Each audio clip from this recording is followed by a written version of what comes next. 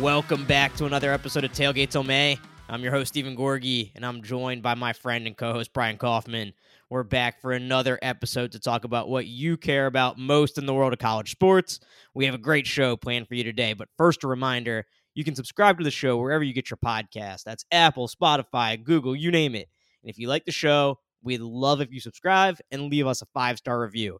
You can also find me on Twitter at Gorgon Sports. That's where you'll find my college basketball gambling picks and other various musings. Really riding the roller coaster right now on the picks. Down, then up, down again, kind of back to even now. So follow along. It's your choice. Fade or follow. Either could be a valid strategy at any given moment. Brian, how you doing? I'm doing great, man. I got to figure it out too. I'm on a wicked cold streak. So I got to go back, do my research on your picks and figure out if I'm rolling with you or not for this upcoming week. But I got to take it out of my own hands because the way I'm doing it right now is not working. You had a really bad beat. Well, maybe bad beat's not the right word, but you had a bet that didn't go well earlier today, like the simplest of bets. What was that one? Yeah, I was trying to get back on track. And I wanted a quick win. So I bet the opening kickoff of Bills Bengals to be a touchback. The Maryland game was still on, so I pull it up on my phone. I see the snow. I'm like, oh my God, am I really about to lose this? And of course, ball lands at about the 1 yard line, 20-yard return. Ho hum. Nobody watching the game cares except me. $20 down, just like that, just trying to find a winner. So we'll get back. We'll get back on the horse this week and see if we can turn things around. Oof, desperate times call for desperate measures. That's what that bet seems like. Yeah. And that seems like a coach down late, nothing's working. Yeah. You're like, we don't play a zone at all. We're going to throw a zone out there. Yeah, I'm going to get like a notification the next time I open the app that's like, hey, man, like we saw that last bet. Like, are you sure everything's okay? Oh, man. Well, Brian's got to get back on track when it comes to the NFL, but we were watching college basketball all day, all weekend long, even amongst all these great NFL division round actions. We're going to have a little in-out about this NFL divisional round later in the show, but we got to kick this off with college basketball because on this day, Sunday, as we record just a couple hours earlier, the number one team in the country, Houston, went down at home to the Temple Owls 66-65, just a day after the number 2 team in the country, the Kansas Jayhawks, lost by 23 in Fog Allen to TCU. Brian, a wild and crazy weekend. Really just kind of emphasized how wide open this college basketball season is right now. Got to start with Houston going down. Anytime a number 1 team loses, got to hit on that first. Should we be worried about Houston at all? Yeah, maybe. This one surprised me. I like it just feels like maybe it's because they play in a non super major conference, I guess I would say. Like they don't usually trip up on games like this. I think they're 19 or 20 point favorites in the game and they've just been so consistently good. You don't expect them to have the slip up. So I don't want to, ring the alarm bells off of one loss, but the way it happened, it was sort of a weird, like if you look at the box score, like Temple's leading scorer shot 1 of 9 and scored 7 points, right? Like if you're gonna get upset like that, you think like, oh, they have like a ball dominant guard who's just gonna fill it up for 35 or something, right? But that didn't really happen. It was they simply went cold. They didn't shoot well. They shot 52% from the line. They're a 72% free throw shooting team on the season. Like things like that. And from the field too, they struggled. So obviously if they get that number up even to 60%, they win the game. But it was just really unexpected. And so I'm, we're going to do our top 5s and I'll still have Houston in mind. I still think that they are, the same team I thought they were, but it does give you a little bit of pause, at least for me. I'd be interested to hear if you agree. Yeah, man. So we weren't on the air much last year talking college basketball. I did a few shows here or there, but offline, I was riding Houston pretty hard all season long. I had a bet on them to make the Final Four. I had a bet on them to make to win the national championship. I was pretty profitable on that team throughout the year, and there's something I will just never forget about that team, and that is them going 1 for 20 in the Elite Eight against Villanova. And anytime I think about Houston, when you talk about competing at the absolute highest level now, going for a national championship, because they've done everything else you can do over the past couple years. They've been to a Final Four. They went to an Elite Eight last year. Like, the next step for them is very clearly win the national championship, especially when you're the number one team in the country. And I think you're right that they are still what we expected them to be in terms of they're a great defensive team. They're physical. They actually do shoot better from three than they did last year. They're about 35.5% from three on the season compared to last year. They were 33.8%. So a bit better, actually. But today, it came back to bite them again. 1 of 7 in the second half from beyond the arc. And I think that's just what you're going to have to live with if you are rooting for this Houston team, if you're invested monetarily in this Houston team. You got to expect that they got to win. They're going to win these games with defense, and there's always that chance that they go cold. I think you're absolutely nuts if you bet them right now as a 6-1 favorite to win the national championship. Like, how could in this season you bet any team as a 6-1 at 6-1 to win the national championship? I Yeah, couldn't. there's no, you shouldn't. It feels like, I mean, I thought you said it well a few minutes ago. Like, it feels like getting into the top five has been a curse this season in college basketball. It's a roller coaster. Teams are playing well, and then they lose games they shouldn't, and other teams rise up. They look good. They lose games they shouldn't, and so yeah, it doesn't seem to me like there's any good bet at 6-1. I think you're right on the point with that. Another thing that really stood out watching this game is that Temple kind of out Houston. They were really aggressive defensively. Houston still had the edge when it came to offensive rebounding, which is, the standard for them. They couldn't convert on a lot of those opportunities, but Temple played great defensively. They won a game in the 50s. And then what Temple did really well was they didn't shoot an outstanding percentage from beyond the arc, which is typically how a lot of upsets happen. They were 8 of 24, respectable 33%, but they got to the free throw line 22 times, and they were 20 of 22 at the stripe, where Houston, they got there 21 times, but they were 11 of 21. And that's kind of another way an upset happens when you give a team a chance.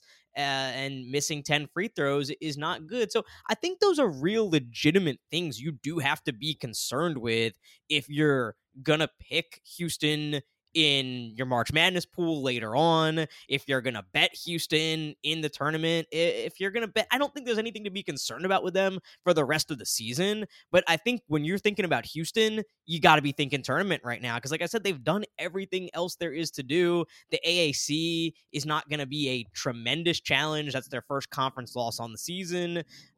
I would have hoped to see Houston be a little sharper in a home game where they were a 19.5 point favorite. Yeah. And we didn't see it. We didn't see it from them. No, and Temple's no slouch. I mean, I think it's important to know, right? They beat Rutgers earlier in the season. They beat Villanova, who's, obviously having an off year, but it'll be interesting for me. These two teams meet again on February 5th. There's not a ton of games between now and then. And so I guess, yes, they went cold, and neither of us are speculating that Temple's a better team here, but it's important for me for them to be able to go on the road to Temple and kind of redeem this loss and look a little bit better. So this will be what I'm looking forward to in a couple of weeks. Yeah, couldn't agree more. They got to prove that, and this will be a theme I think with a lot of teams we talk about today, that they got to prove you can be consistent, you can bounce back, and you can adapt to what didn't work the first time. So that'll be one to watch moving forward. Agreed. Number 2, Kansas Jayhawks took 2 losses this week. First, lost midweek to in-state rival Kansas State, 83-82 in overtime. Great basketball game. I came away from that game super impressed with both of those teams. And then on Saturday, lost 83-60 at home to TCU.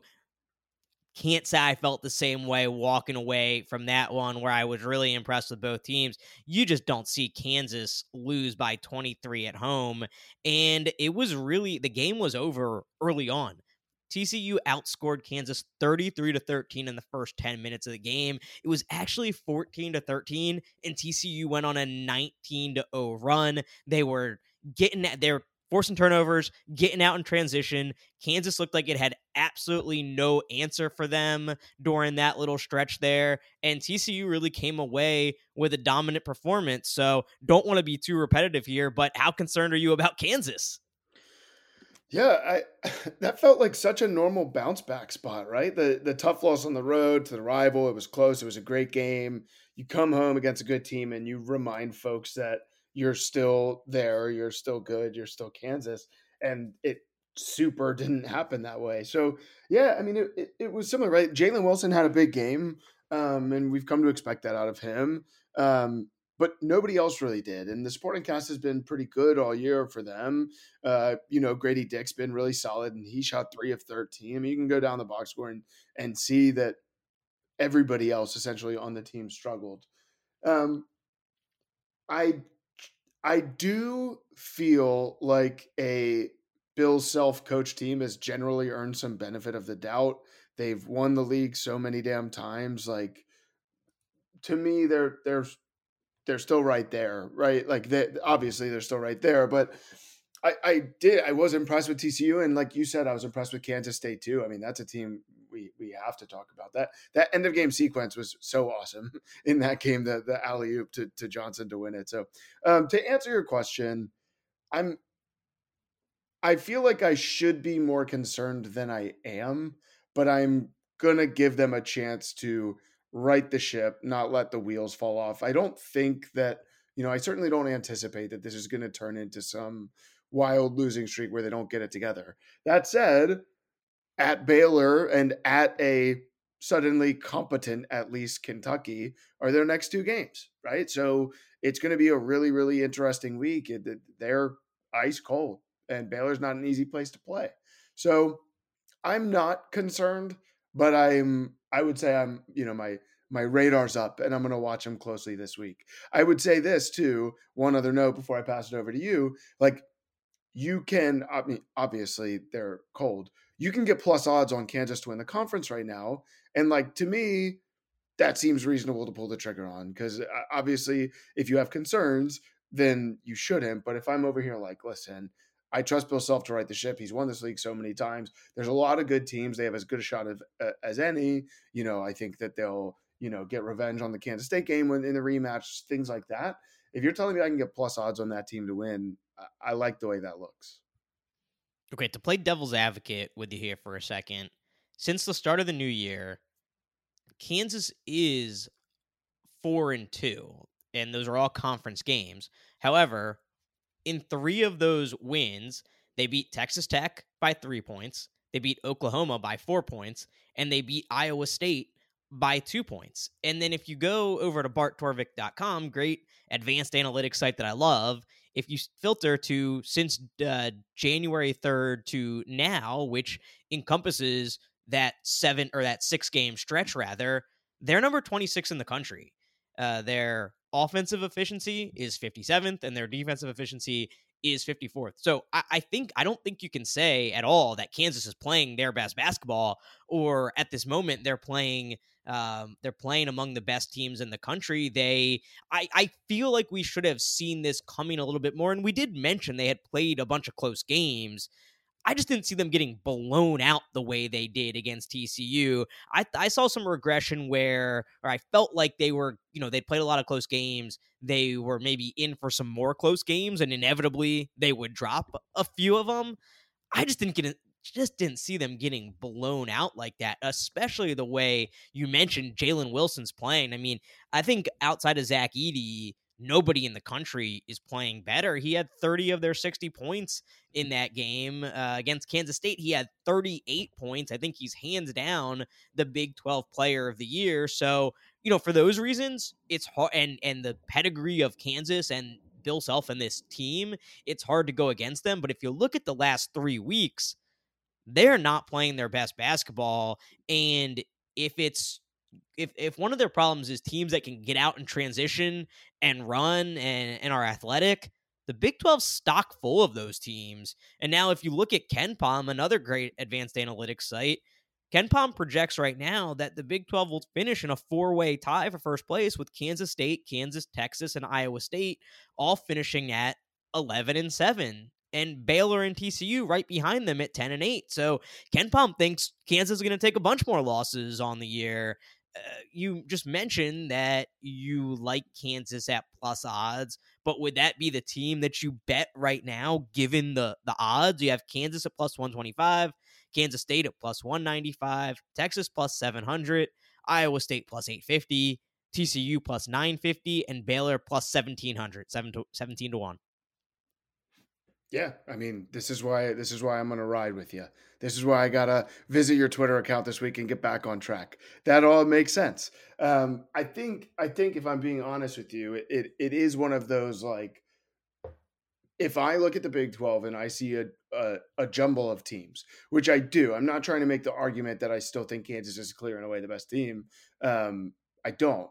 But if you see kind of a jumble where I'm like, okay, I could see it going Kansas's way, Kansas State's way, Texas's way, Iowa State's way. It's one of those things I can say, okay, I've seen them, in tight conference races pull it out before, but I don't think, given the odds, it would be a sensible bet. I think there's actually, I mean, really, if you're looking at it and you're talking about all those teams in the jumble and a few of them getting plus 700, plus 800 level odds, that's the bet to place. So I would look at Texas or Iowa State in that sense. But I think it's a stay away because I think I do see Kansas getting it together and pulling it out. Yeah, I'm not betting any of it right now, too, because I just feel like the Big 12 is a very fun conference to watch, but a very hard conference to handicap at the moment. Because, again, you have TCU team, by the way, which was coming off a loss to West Virginia, goes into Fog Allen, wins by 23, blows the doors off of them. So it's hard. And this is, by the way, a TCU team as well that lost to Northwestern State in November. Now, a lot can change from November to January and especially to March, but that loss is on their resume. And now they're beating Kansas by 20. So at the moment, this is a league where I'm just like, I want to sit back, enjoy it, watch it. I don't think there's a better story in the league than Kansas State. I do want to talk about them as we're kind of doing some Big 12 talk, doing some Kansas talk, because I think that's one of the best stories in the country right now. You might remember Keontae Johnson, who was at Florida, collapsed on the floor in a game against Florida State in that 2020-2021 season, had not truly played since, had kind of had an honorary appearance for Florida. It was an extremely scary moment when that collapse happened. So he had not played an actual minute of basketball since then, transferred to Kansas State for this season. And he has been, I mean, do you think is it an overstatement to say one of the best players in the country? Not at all. No. And to lead a program like that is exceeding expectations as such, right? He has been the best story in college basketball. And Kansas State under Jerome Tang, I mean, couple that with Jerome Tang, longtime Baylor assistant, coming over to a conference rival. He seems to be one of the most fun, energetic, likable coaches, at least if he's coaching your program, that you could possibly get behind. Like, I don't know if you saw in their most recent win after the game, he jumped in the stands after their win against Texas Tech.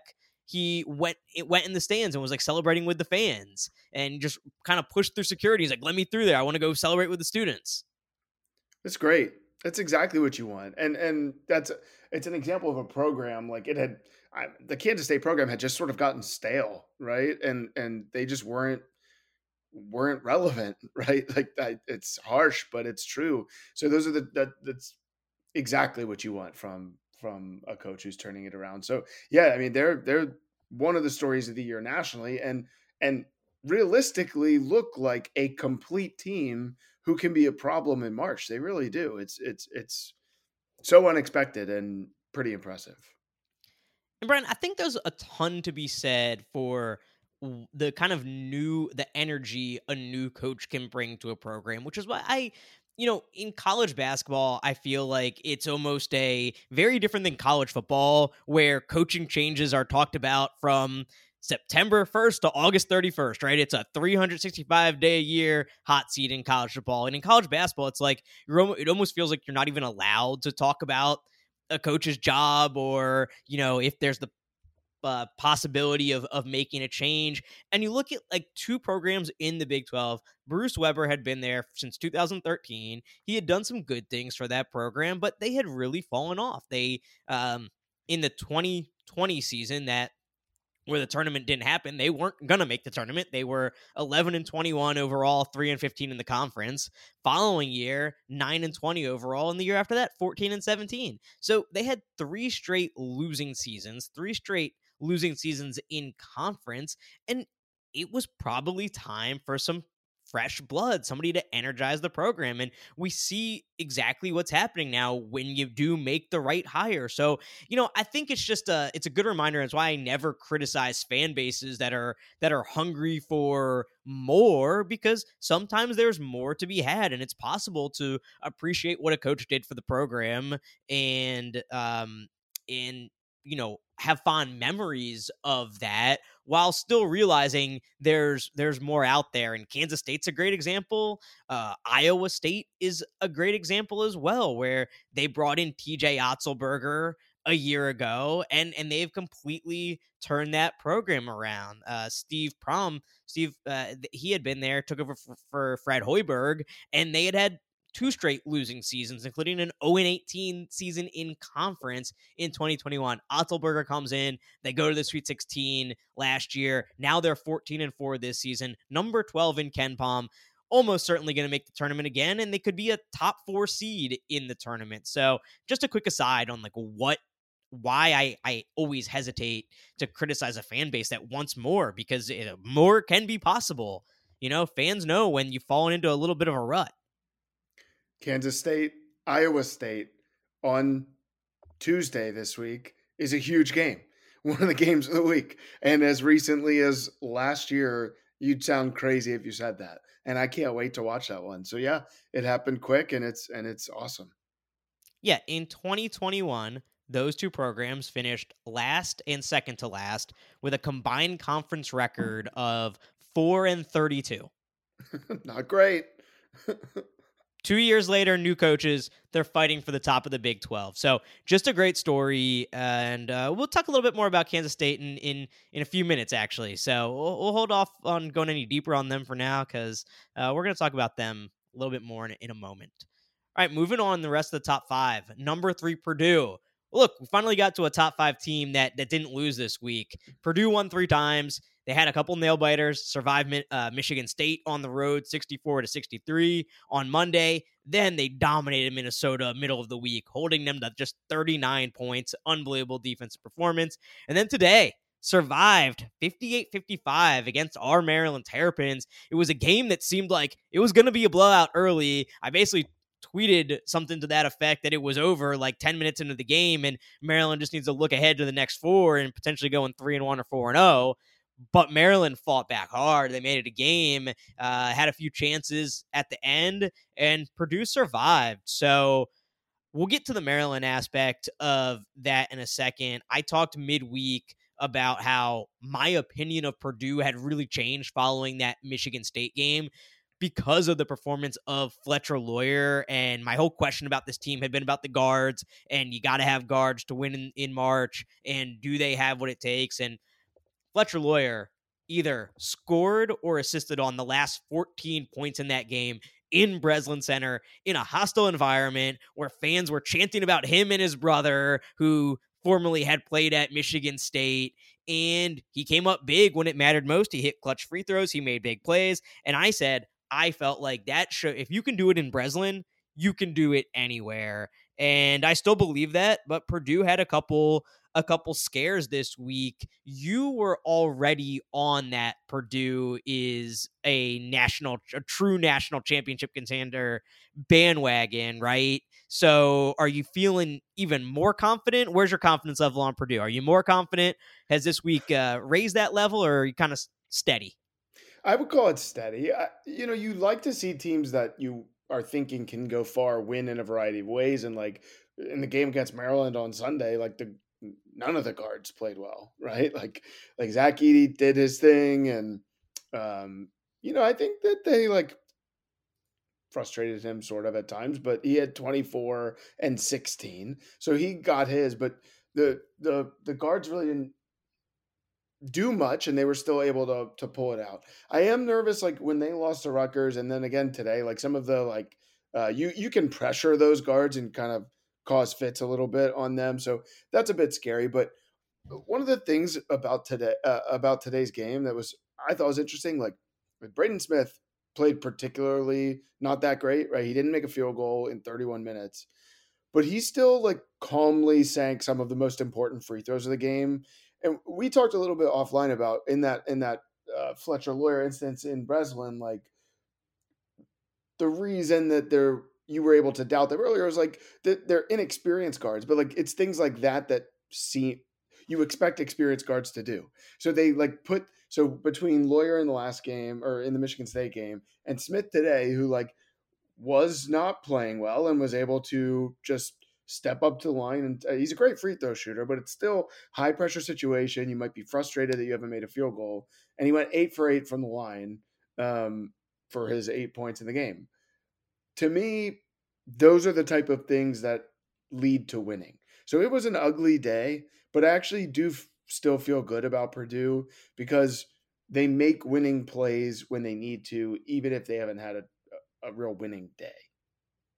You mentioned the turnovers a little bit, Brian, and I think that Rutgers and to a bit of a lesser extent, Maryland have given the country a bit of a blueprint for how you could beat Purdue, and it's put pressure on those guards. The best way to limit Zach Edey is to never let him touch the ball, right?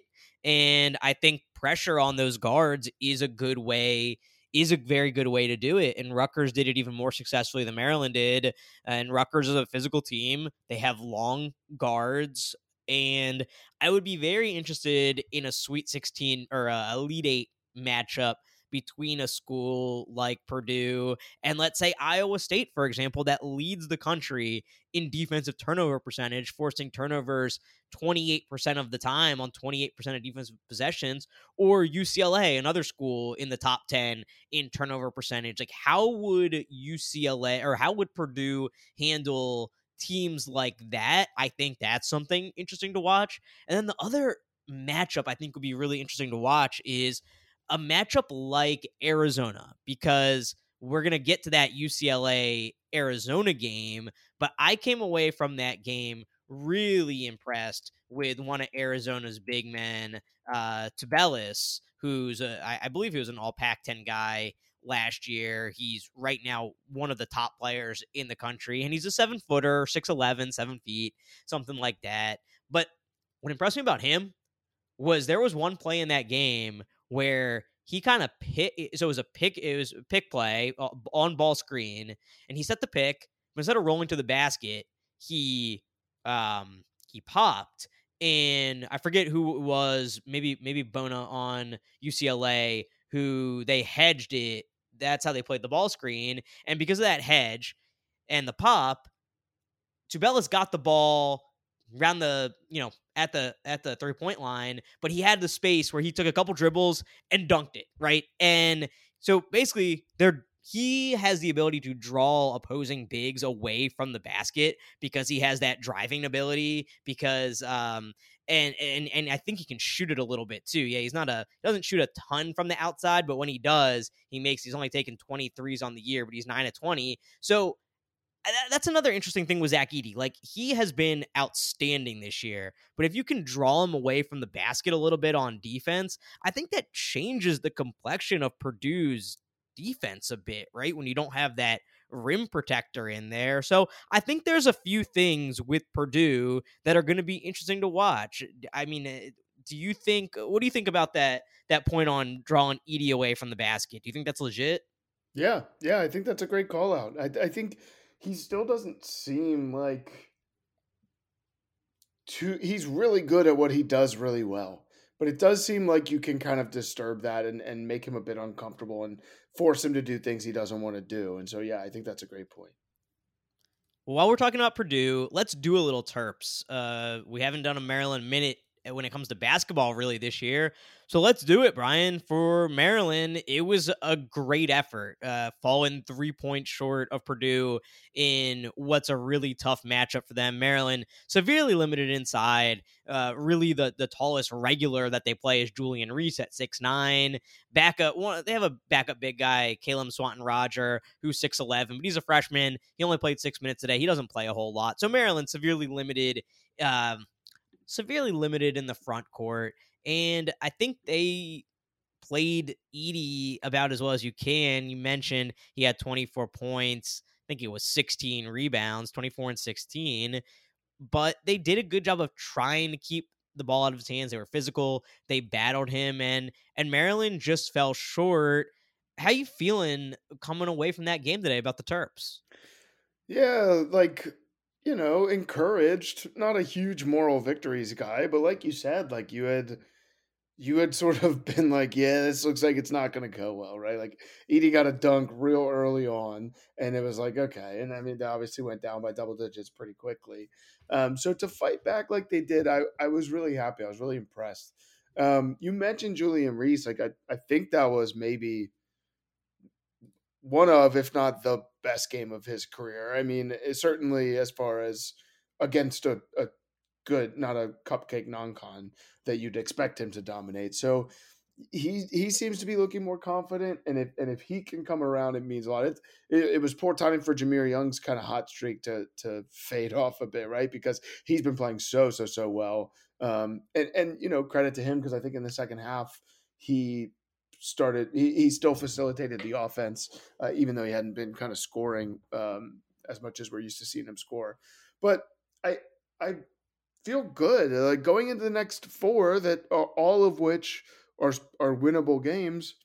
I think they belong right in the thick of it. I think the tournament is still right there, and man, they can't shoot a three into the ocean, but and it's really frustrating every game to be sub 20% from three.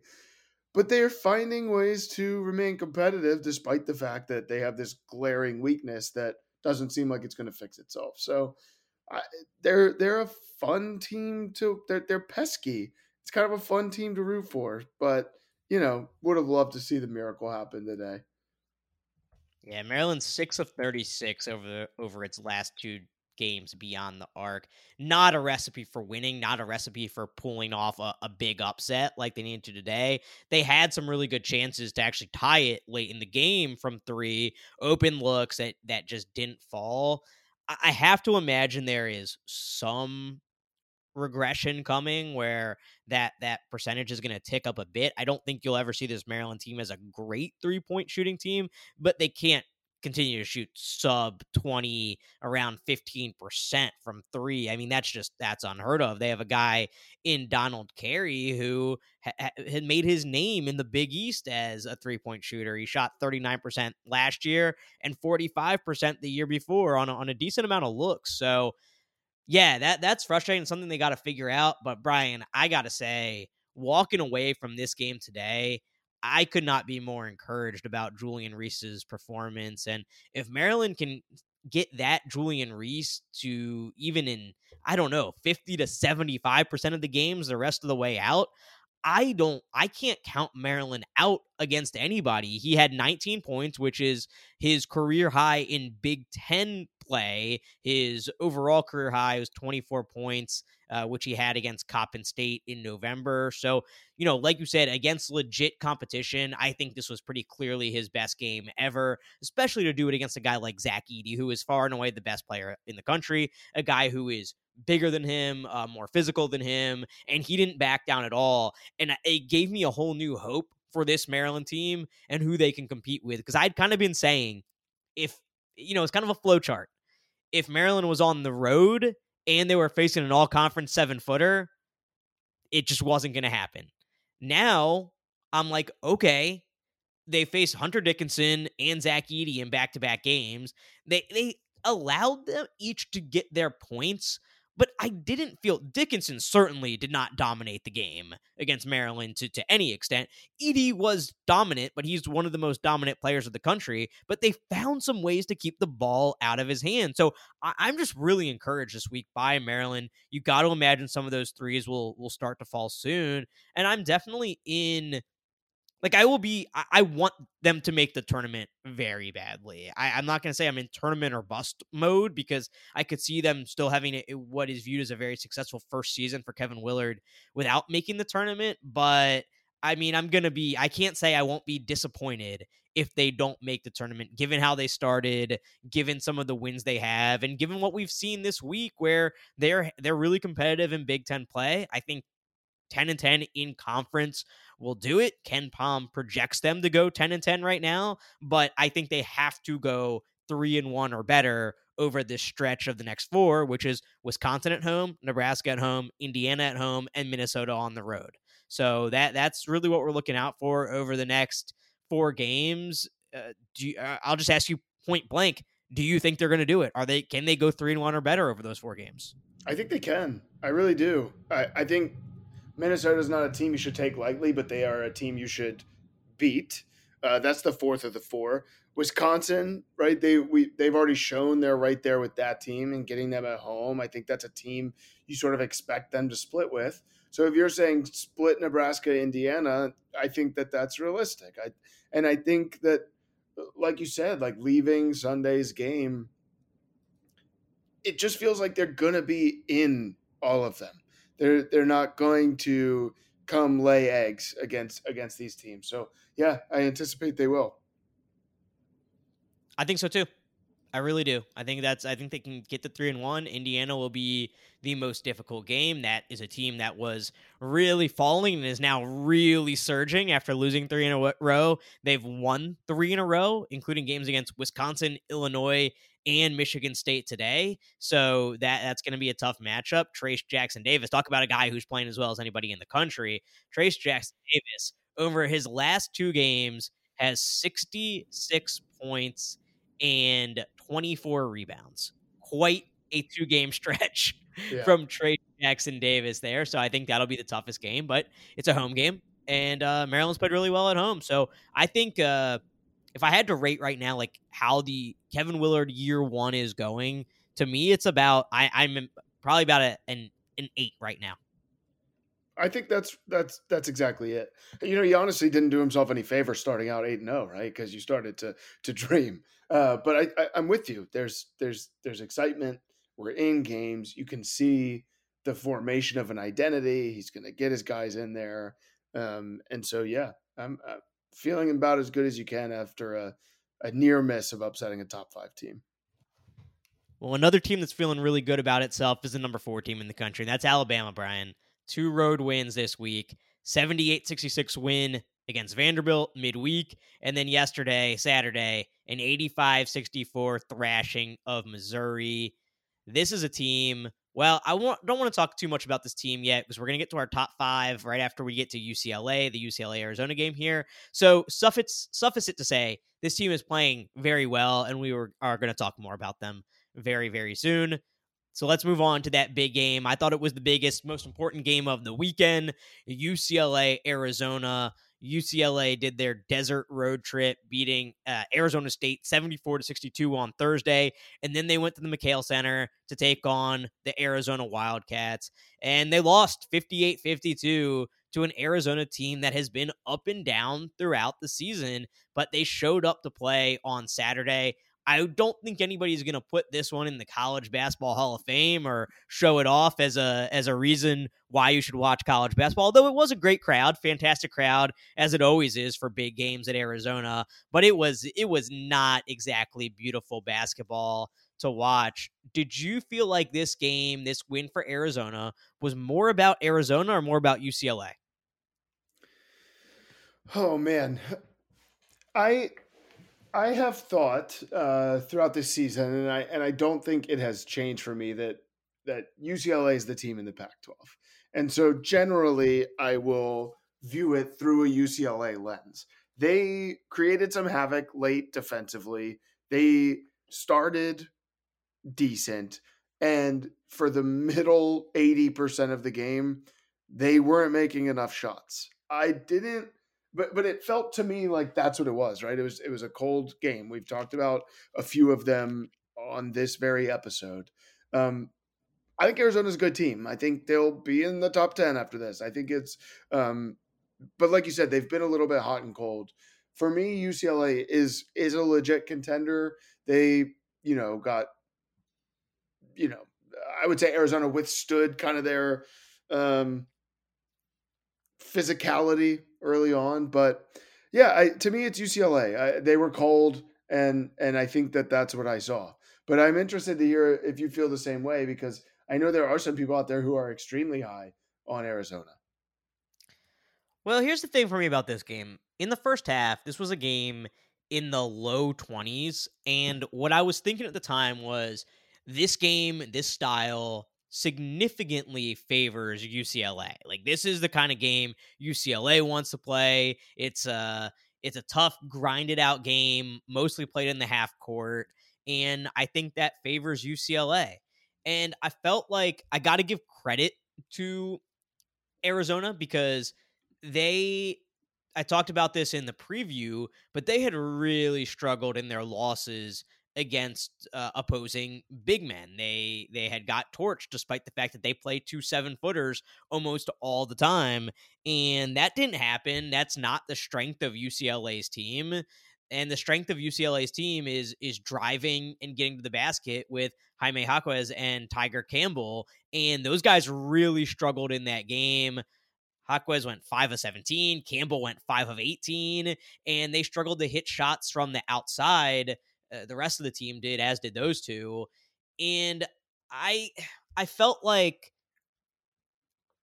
Arizona played well. I give them all the credit in the world for this. Courtney Ramey hit some really timely threes in this game. He's a great 3-point shooter. I talked about Tubelis a little bit earlier. That guy is an absolute matchup nightmare, and I really like his game, especially against a big who's not quite as mobile like Zach Edey is.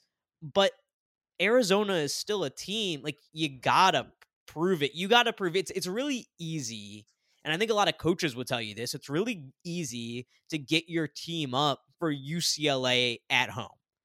But it's a little bit harder to get your team up for Utah on December 1st on a Thursday night on the road. And that's a game they lost by 15. It's hard to get up for Washington State at home. It's a Saturday night. Maybe you just want to get that game over with and go out for the night, right? That's a nothing team. You have better things to do than take that team seriously. And that's another game they got blown out in. So I give credit to Arizona. I think they showed me a lot by being able to play that style with UCLA, and they showed that they don't have to be this up and down run and gun team. They can win in a different way. But they need to show me that night in and night out. Otherwise, they're a team that's susceptible to a second round upset come tournament time if they're not willing to put in that kind of defensive effort they did every single night. Now, having said that, I still really like UCLA as well. I thought this was a potential, not a letdown spot, but just a tough spot to go into because Arizona is going to get up for this game. And UCLA is now 15-1 to win the national championship, which I bet earlier today, because I think this is still a very good team. Defense travels. They got a lot of good open looks in this game, that some of which they just didn't knock down. But on the year, they're a 35% shooting team from beyond the arc, which is fantastic. It puts them in the top 100 in the country, and it's not something that I'm really concerned about. I thought Jaime Jaquez did a good job trying to create, just some of those shots were not falling for him, and again, credit to Arizona for how they defended him. And then they've been without Amari Bailey since December 30th. The last time he played was December 21st. He is a freshman who had been in their starting lineup. So I think there's still a lot of upside with this UCLA team. I would say I give a lot of credit to Arizona for the way they played. I need to see more out of them on a night in and night out basis. And I think for right now, I'm willing to chalk this up for UCLA as a tough spot. They didn't shoot well. and I think they're gonna rebound and move on, and that's why I bet them 15-1 to win the national title today. I like it. I like it. I think that's a great call. And I think it's a great segue too, because I know we've been talking about getting to our top fives, and I know we skipped a team, and I think we skipped them because you're extremely high on them. So fire away. Let's do top fives. Yeah, top five. So I'll run it down. Alabama, my number one team in the country, followed by Purdue, Houston, Kansas State at number 4. Maybe a little TCU That's of the exactly college what I thought basketball of. world. I like to give credit when you get big wins. Kansas State gets credit. And then number 5, I still have UCLA there. So let's talk Alabama, my number one team in the country. Brian, this is a team that just dominates night in and night out. Since the beginning of the new year, they are 6-0. They're as far as efficiency goes, they are the number 9 team in offensive efficiency. They are the number 2 team in defensive efficiency. They play a fun style of basketball. They get up and down the court. Brandon Miller is one of the most fun players to watch in the country, a 6'9" freshman who kind of just does everything. This team has been unchallenged and essentially untested since losing to Gonzaga in the middle of December. I love this team. They're playing fantastic right now. And I don't see how you can put any other team in the country as number one, given the wins that this team has racked up in SEC play, and not just the fact that they've won, but how they've looked in those wins. So Alabama, number one team in the country for me. Yeah, you mentioned it. So 8 straight wins since the loss to Gonzaga, and none of them by single digits, right? All double digit wins. They're fun. And like you said with Brandon Miller, I mean, he is a lottery pick lock, I feel like at this point. He does everything and he looks like an NBA player. I think it's a great call out. Had they have 2 double digit losses, but to good enough teams, UConn and of course Gonzaga. But they're playing a really, really fun brand of basketball. So I think you nailed it. I'll do my top 5 too. I'm with you. So we have 4 in identical spots, and I much like with TCU, you're going to beat me to putting K State in the top 5. I don't have them in there quite yet. So I have Alabama 1, Purdue 2, Houston 3, Tennessee 4, and UCLA 5. I really like what Tennessee has done this year. They look like a complete team to me, and look like a team that can stand up come March. I had it up in front of me. I don't anymore, but I believe they're Ken Palm's number 2 team. They have the number 1 adjusted defense at Ken Palm. They're ferocious. We saw them play a tighter one maybe than expected against Maryland. But other than the blip on the radar against Kentucky recently, nothing too much to complain about. I mean, a double-digit loss to Colorado early in the season, but they seem to have improved past that. 2 road wins in conference this week, beating Mississippi State by 11, beating LSU by 21. Another game I expect them to win against Georgia. Yeah, I think they just have a lot of guys who can beat you. Josiah Jordan-James had kind of led the way in the most recent win at LSU, but they have a ton of guys, and so I really like them, and I have them in the 4 spot. I'm interested to see them play Alabama, honestly, because those two teams play such different styles of play. And I am in, as a reminder, a 2-1 on Tennessee to win the SEC. So I can't say I'm not with you in terms of at least rooting for them to be a top 5 team at the moment. But Tennessee is slow it down, grind it out, win with defense, and Alabama is the exact opposite. So a really interesting contrasting of styles. I consider Tennessee, Brent. I did. But the reason I ultimately couldn't put them in there was I just felt like they are more susceptible to, like, that Kentucky loss spooked me a little bit. And I know Kentucky is a talented team. I know that that's a rivalry game, but at home as a 13-point favorite, I believe it was, I need to see a little bit more out of them than that. And it kind of scared me in terms of what can happen like their offense is not the greatest offense in the world. From a efficiency perspective, they're ranked 31st. They turn the ball over a lot is the thing that scares me. They're really good at offensive rebounding, so that kind of can make up for it. You're like gaining possessions back when you lose your possessions with turnovers, but that does scare me a little bit anytime a team is turning the ball over a lot. And so that's kind of why I couldn't put Tennessee in there. Is I'm a little spooked about that Kentucky loss. They've had two good bounce back wins, but that Mississippi State game right after was a pretty ugly one as well. I watched a good amount of that first half. At halftime of that game, it was 23-23, and that's kind of what started making me think a little bit about like, okay, is this Tennessee offense a real question mark? And I think it is. I want to see a little bit more from them. And the reason that I put Kansas State in there is I'm not. I don't think I'm being too much of a prisoner of the moment with this because this team is 6-1 in the conference. They had the huge win over Kansas that we talked about. They have two losses on the year, one to Butler in November, and then TCU. I don't. At this point in the season, honestly, I don't care a ton about November results. How much do you care about November results as we move into February? I don't. I'm big into. I mean, they'll be considered when you're looking at seeding and things like that, but I don't think like Colorado beating Tennessee, right? I'm not. Like I said, I'm pretty past it. I think I'm with you there. Yeah, I would agree. I think like you have to make those November games meaningful, so it needs to be taken into account just like a January game for seeding. But as far as like when I'm looking at a team, I feel like teams change so much from November to March that it's almost irrelevant as far as forward looking goes. Yeah. So yeah, that's kind of why I put Kansas State in there. I think they're riding a good wave right now. They were just so impressive in that game against Kansas. And I think they just have a good energy about them, honestly. I guess I'm operating a bit on vibes here, but they have a lot of big games left. Everybody in the Big 12 does. This week they play Iowa State on Tuesday. So we talked about that one earlier. That'll be a big one. And I just think Keontae Johnson, the combination of Keontae Johnson and Marquise Noel, they are fun to watch.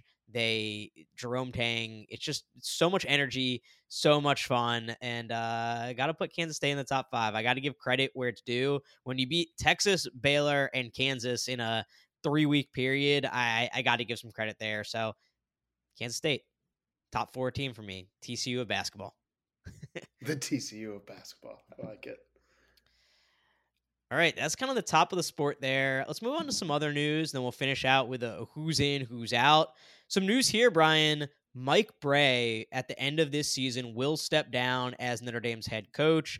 In an article I read, it was very clear to point out that he will not be necessarily retiring from coaching altogether. However, he did confirm he will be retiring from Notre Dame. So, Mike Brey, done at Notre Dame. He's been there a long time. I'm hopefully going to get so a Notre Dame expert on the show to talk a little bit about this later this week in one of our midweek shows. But I want to call it out quickly because Mike Brey has been a fixture in college basketball for a long, long time. He's had some very good teams at Notre Dame. He's been the coach there since 2001. And some of those teams in the, I guess it was like 2015 through 2017 were at the very top of the sport, back-to-back Elite Eights in 2015 and 2016, and in recent years really hasn't been able to reach that level again. Only one tournament appearance since 2018, and that was the 2022 season last year, where they were an 11 seed and reached the second round. I believe they advanced through the play-in game, beat Rutgers, then upset Alabama before losing to Texas Tech. So Mike Brey will no longer be the head coach at Notre Dame at the end of this season. Any thoughts on, like, how do you think of Mike Brey when you think about him? Well, I'm fairly certain he was the runner-up for the Maryland job, or certainly considered for it, or interested in it. And to be honest with you, like it wasn't something that got me particularly psyched for the program bounce back.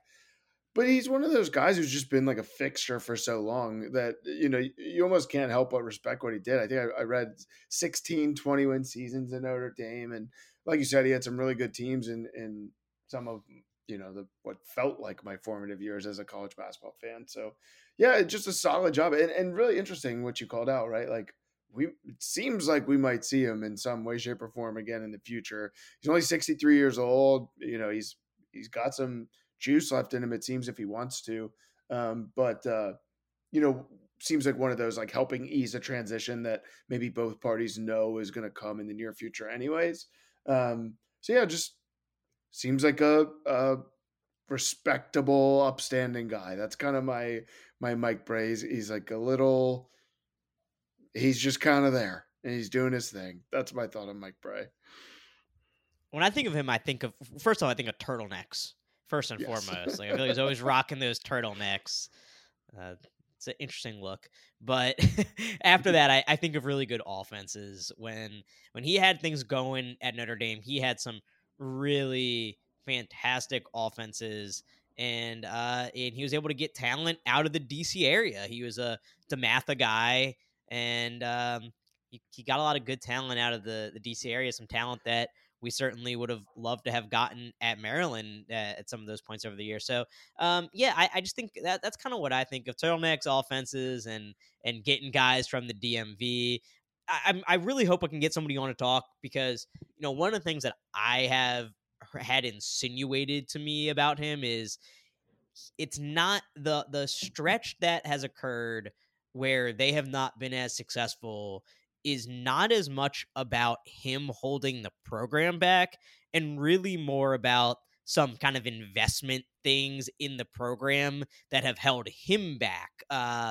So, I'd love to dive into that a little bit deeper. I don't consider myself an expert enough to know, but that's what's kind of been insinuated to me in the past by somebody who would know. So, I wasn't a huge fan of, like, I wasn't dying to bring in Mike Brey to Maryland either. However, I do think there could have been something to the, a change of scenery, a guy that still knows how to coach basketball pretty well, but maybe doesn't have everything that he needs at the school he was at, and a change of scenery might have done him well.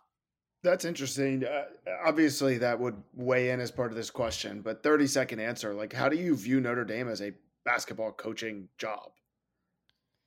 Yeah, so I think it's complicated because I think Notre Dame is certainly a football school first and foremost, obviously, but I don't know that it's a football school like Alabama, like a lot of these SEC schools that are going to take a ton of money and devote it to basketball for whatever reason. I think there are still, you know, I think a lot of schools use this as a crutch, but there are some very real academic standards at Notre Dame that can make it tougher. So I think like with the basketball program at Notre Dame, you kind of have all of the challenges that the football program has of it being a small school, of those academic requirements, of some of the other things that go along with it, while not really having the benefit of being Notre Dame, of being touchdown Jesus, right? You don't have that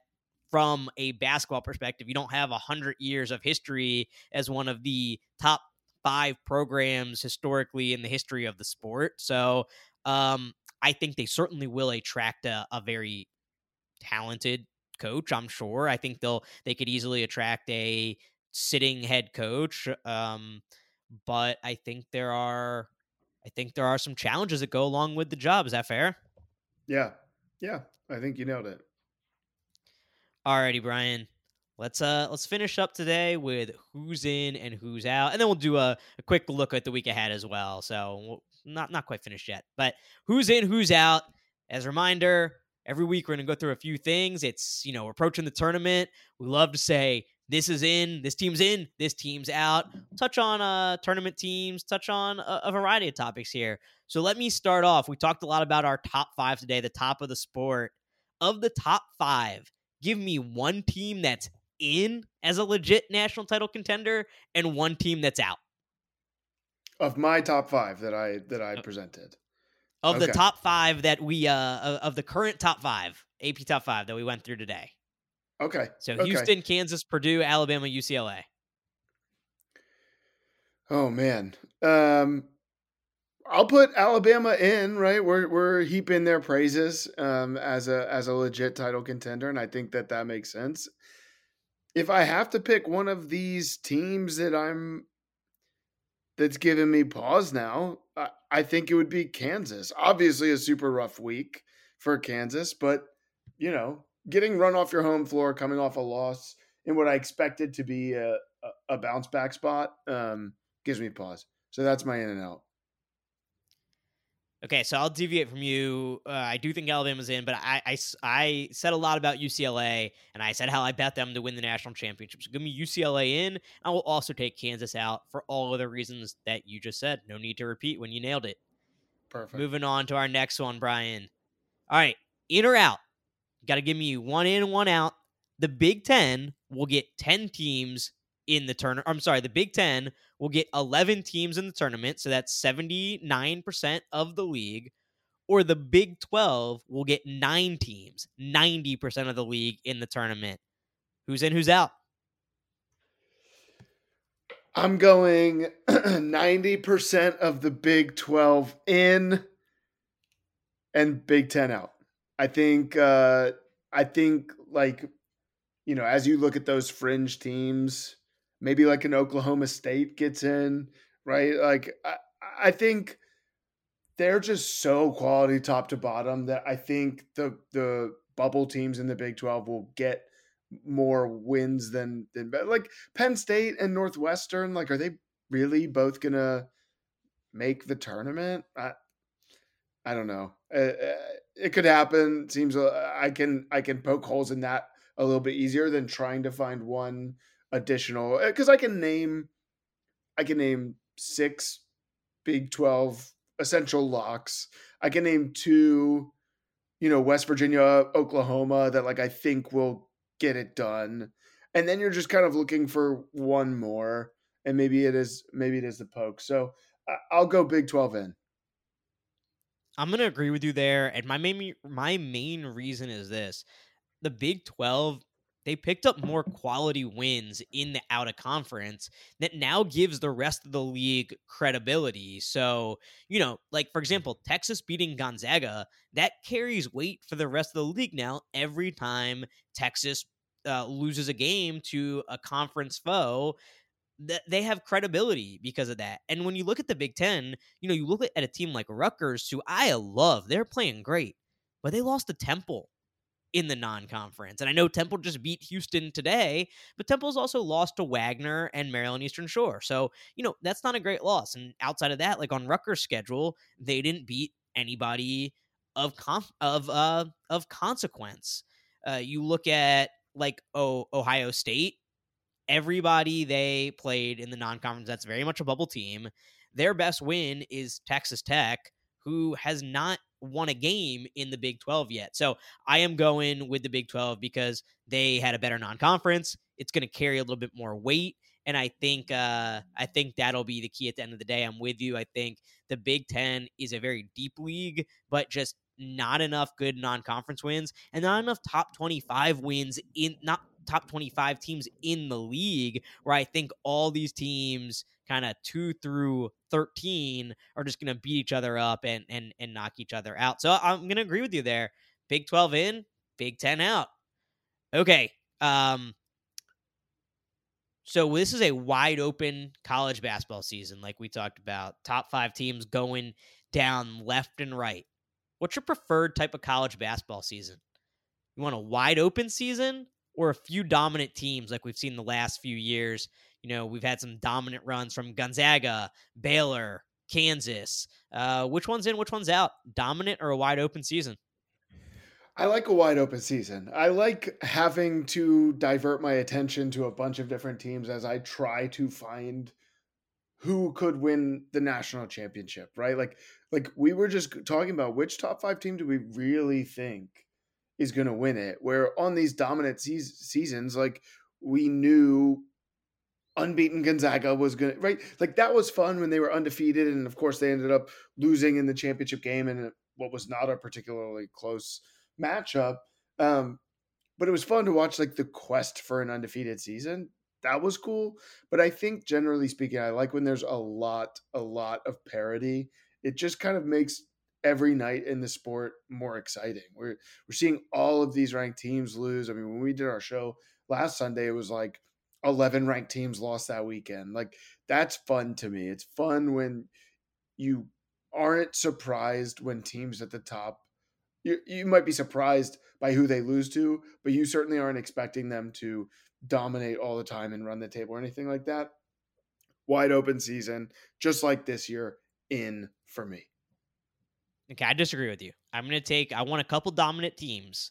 There's nothing more fun than like that 2015 season where Kentucky was going for the undefeated season, then Wisconsin knocks them off in the Final Four. You feel like you're watching this legendary team, and then all of a sudden, up in smoke. I love that. I love those Gonzaga, that Gonzaga Baylor season 2 years ago, where all year, like, these are two unbelievable teams. We're hopefully going to see them play. I think those upsets have more meaning when you have a really dominant team. When you have teams in the top five that have 5, 6, 7 losses, like, it loses some of its luster for me. So I want a couple dominant teams. That's what's in for me. Wide open season, hey, still love it. But for this exercise, it's got to be out. And our last one for today, we had the NFL divisional round this weekend. A little bit lackluster, if we're being honest with ourselves here. I would say we're kind of in the midst of Cowboys 49ers right now, the 90s throwback game. That one's close at the end of the third quarter. I think it's tied 9-9 end of the third quarter here. So maybe we'll have a classic fourth quarter, but rest of the weekend, a bit lackluster. But look, around this time, you see people making lists like, what are the best sports weekends of the year? I think obviously it's March Madness, first and second round. That's clear. I don't think we need to discuss it much further than that. I think number two for me and probably for you too is college football opening weekend. Like Labor Day that's a holiday weekend. That's about as good as it gets. So I think those are the clear top two, and probably for anybody listening to this podcast, you agree. So I want to make it a little more interesting. You see this NFL divisional round comes up on these lists a lot.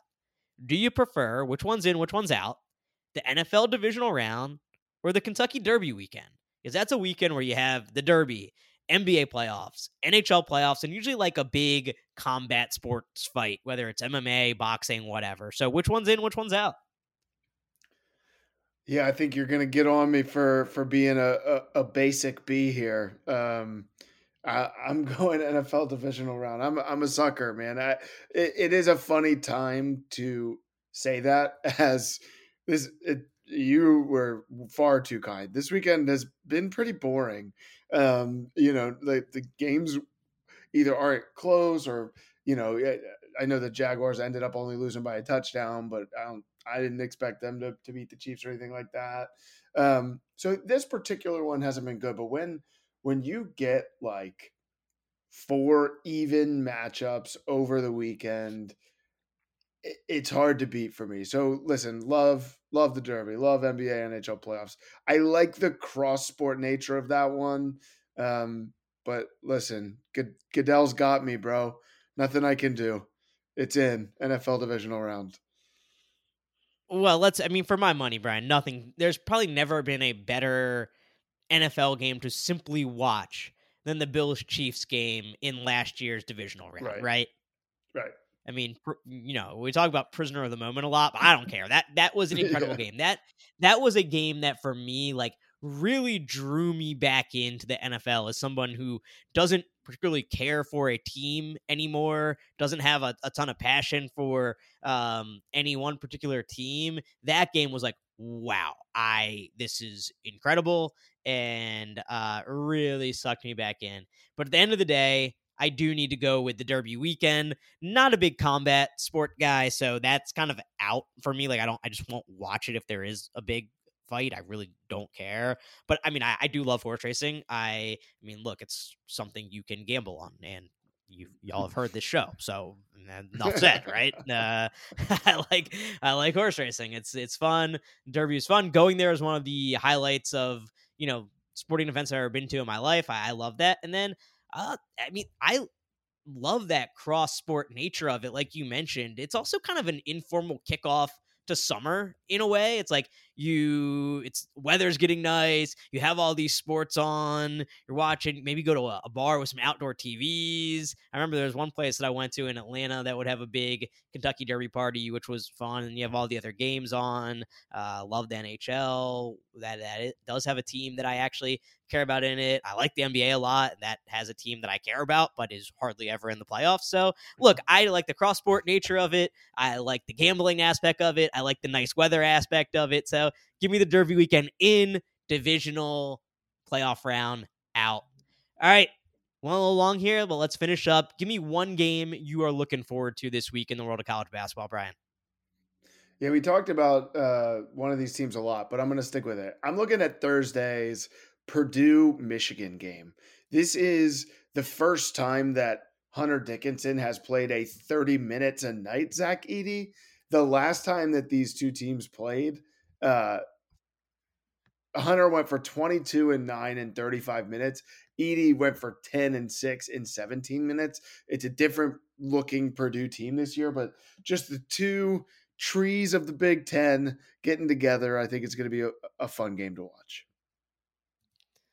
All right, I got Saturday. We got that SEC Big 12 Challenge. I think there's a lot of games I'm going to be looking forward to that weekend, but Texas going on the road to Tennessee. We talked about Tennessee a bit, and I want to see, I just want to continue to watch this Tennessee team more. I think Texas will provide an interesting challenge for them. Again, very divergent styles. Texas likes to get up and down the court. They're good offensively, and Tennessee wants to slow things down. So want to watch that interconference matchup. Then I'm going to cheat. I'm going to give you one more because I am really excited for this game, and it's a women's college basketball game. Ohio State, undefeated Ohio State, takes on Caitlin Clark and Iowa on Monday night. It's a top 10 matchup.